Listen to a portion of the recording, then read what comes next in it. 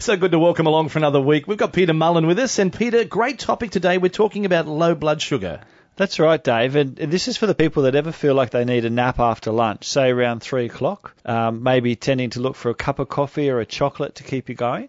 So that's what we'll be talking about today, the pros and cons of low blood sugar. Naturopath Peter Mullen is with us today.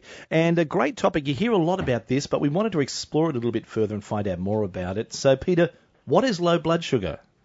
Well, Dave, everybody's familiar with the term diabetes, and diabetes basically is high blood sugar, where the sugar levels go up and the body can't get them down.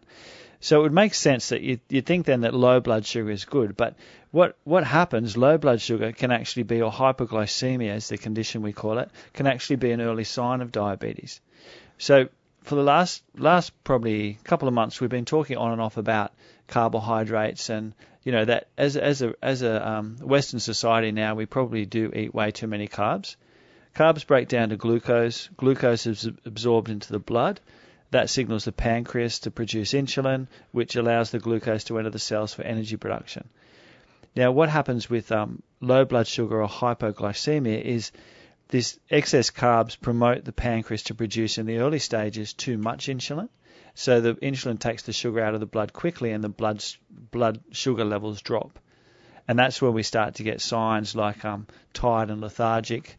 A lot of people that have hypoglycemia, will get they'll have breakfast, but then mid-morning they'll be shaky, poor concentration, things like nervousness or anxiety, irritability, impatience, confusion even. And some women will even get mood swings. I've known a couple of patients over the years that if their blood sugar levels drop and they need a small child if it got between them and the refrigerator. So it's not. So Peter, can people say, yeah, I think I've got these symptoms, or do you just go through life thinking that's the way I am? I think with hypoglycemia or low blood sugar, I think most people realise that something's going on. And definitely, coming back to diet, that's where we see the real key to trying to control or manage this low blood sugar. But we'll talk about that after the break, a bit about glycemic index and low GI foods. We've got Peter Mullen with us. We're talking about low blood sugar today. An interesting one. You hear about this all the time. GI, your glycemic index. Let's explore that a little bit. What is that, Peter? Well, so again, we're talking about carbohydrate and the effects of too much carbohydrate on causing episodes of low blood sugar. So GI, the glycemic index was basically an index that was put together where they said, let's call glucose 100, and glycemic index is an indication of how quickly the sugar or glucose is absorbed and how high your glucose levels go. So what they did is they said, let's call glucose 100 and let's compare all these other foods with glucose to see how they compare. Right. So one of the short lists that I have sort of says, that glucose was 100, white potato comes in at 98. Wow. So if you have a cup of white potato for your dinner, your blood sugar levels will go up quite high quite quickly. White bread has a glycemic index of 80. Sweet potato, 77, so not a lot of difference from a glycemic point of view. And interestingly, wholemeal bread really is no difference to white bread in the effect of putting your blood sugar up. And wholemeal bread came in at 74. Yet some people might think that's a healthier alternative than having what we consider the starchy white bread. Yeah, well, really, I always tell the patients that your brown bread really is just white bread with some brown bits thrown in. If you look at the main ingredients, it's bread making flour, which is white flour, unless you go, stone ground organic. But interestingly, even 2 slices of a whole wheat bread can put your blood sugar up more than 2 tablespoons of white sugar. Wow. Isn't that incredible? It's incredible. And people that's why we always talk about, people wanting to lose weight. One of the quickest ways is to cut bread out of your diet because it does, the more glucose goes in, that turns off your fat burning. So yeah, jasmine rice at 108 is even worse than glucose, and basmati rice is 60. So basmati rice we'd call a low GI rice. Okay, that's a bit of a shock there on some of those. I didn't think they would be so high. Yeah, and I don't mind. I always say to people, there's three layers of carbohydrates. The ideal carbs for us to be eating are our vegetables, salad, and 2 to 3 pieces of fruit a day. And basically, you can have as much of those things as you want. Next on the list, and I always say, you can have 1 serve of one of these once a day only, and that's if you're trying to lose weight or even maintain weight. and that's your bread, pasta, rice, cereals, grains, white potato, I'd put in this second tier, banana. So I'd say to people, if you're having a banana a day, really you can't be having a banana a day and a sandwich at lunchtime and some mashed potato if you're seriously trying to lose body fat. And then the worst carbohydrates are biscuits, cakes, and these are once a week or never.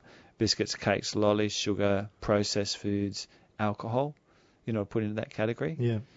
So that's the challenge, is that, because our diet is so carbohydrate loaded, and what we see often with kids, for instance, at schools, they'll have, a cereal for breakfast with maybe white milk. Yes. And unfortunately, cereals are if you look at the ingredients again, like sugar's number 2 on the ingredients list. So their sugar levels shoot up after their breakfast. So they go to school a bit hyper and agitated. But if they're a bit hypoglycemic, the pancreas overreacts, their sugar levels will drop at morning tea. And they won't be able to concentrate or focus or sit still in their chair.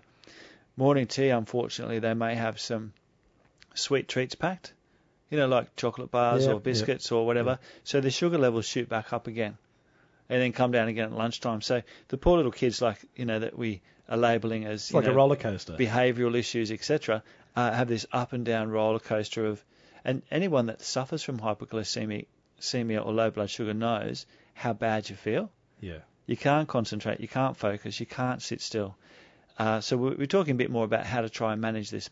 And the other thing to remember with kids is that if kids are having a high sugar, they only have small bodies, so their sugar it will have a double whammy effect on their metabolism than say what a grown up would have, where you've got litres and litres more blood to dilute the sugar, etc., etc. It's nice to have you with us. You are listening to Health and Wellbeing with Peter Mullen, discussing low blood sugar today, and we continue talking about tips to control blood sugar. Peter? Well, probably the best tip is to always try and have protein and fat with your meals.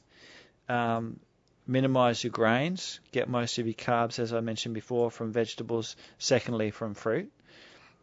Never skip breakfast. So it's really important to have a good breakfast, and for kids to have some form of protein with their breakfast. Definitely not a sugary breakfast cereal. And eat at regular intervals. Like a lot of people that have hypoglycemia or low blood sugar are better to have, protein breakfast or protein, fat and carb breakfast, a protein type snack at morning tea, not a sugary snack, lunch, something for afternoon tea, and then dinner. And, sometimes even something small to eat before they go to bed. Now, Peter, you mentioned the importance of fruit there. However, we did say banana, which is a very popular one, probably not the go-to one we should be looking at. If we're going to have a couple, or say 2 or 3 pieces of fruit during the day, what's your suggestion? I would stick more with the low GI fruits. So what would be awesome for a kid's lunchbox would be strawberries, blueberries, raspberries, apples. They're sort of more the lower GI. How does a pear factor in there? Pear okay? Pear's probably medium. Yeah. Yeah, a bit more sugar content from a pear point of view. But your berries particularly are really, and they're what the kids really like to eat because you can pick them up, with your hands. So the breakfast, so for kids, for instance, for a typical breakfast, it might be a bowl of cornflakes, some milk, a sliced banana, but that is enough to sort of really throw your blood sugar out of whack. So a better breakfast would be, if your kids will eat them, is something like a couple of eggs, some stir-fried like baby spinach, or some mushrooms, maybe half a tomato. Now, interestingly, where the carbohydrate is in that meal is in the tomato. Okay. So there's sugar in, again, tomatoes are a fruit. So we do get sugar carbohydrates from a lot of different things that we don't consider carbohydrates. And I would call that a low GI meal. So two eggs, some mushrooms, tomato, and maybe some grilled spinach. Now, Peter, you have an important meeting tonight to get together a forum to discuss diabetes, which I know a lot of people might be interested in knowing about. Yeah, tonight we've got a free talk on talking about diabetes, but just to understand a bit more about it, but particularly this whole issue of blood sugar balance. Okay, so that's a good one. And if we'd like to find out more details about that, there's a number we can call. Yeah, you can call the office on 4961 4075. Some seats available there for that. And also, if people would like to know details about what we spoke about today, the Mullen Health website. Yeah, we've got some great blogs on our website now at mullenhealth.com.au. So yeah, people are more than welcome to come on and have a look at our blogs and download anything they want to have a look at. And I need to talk to you about this one. The 21-day, really, it's not a challenge, really, but a chance to refresh yourself, maybe lose a little bit of weight. Tell us about that. Yeah, absolutely. We've just finished it, actually. We've been running it for the last 3 weeks. Or not running it, but we sort of picked a date and made it a bit of an event. But listeners are more than welcome to get onto our website and download the 21-day reset, even just to have it on their computer for the recipes. The recipes are fantastic. But for anyone wishing to still kickstart some weight loss, kickstart getting back on track from a healthy eating point of view, they're more than welcome to have a look at the free download. Very good. You can check that one out at mullenhealth.com.au. Thank you for another week, Peter. Thank you, Dave. See you next week. Health and Wellbeing, and it's back with you again next Tuesday afternoon here at 2NURFM.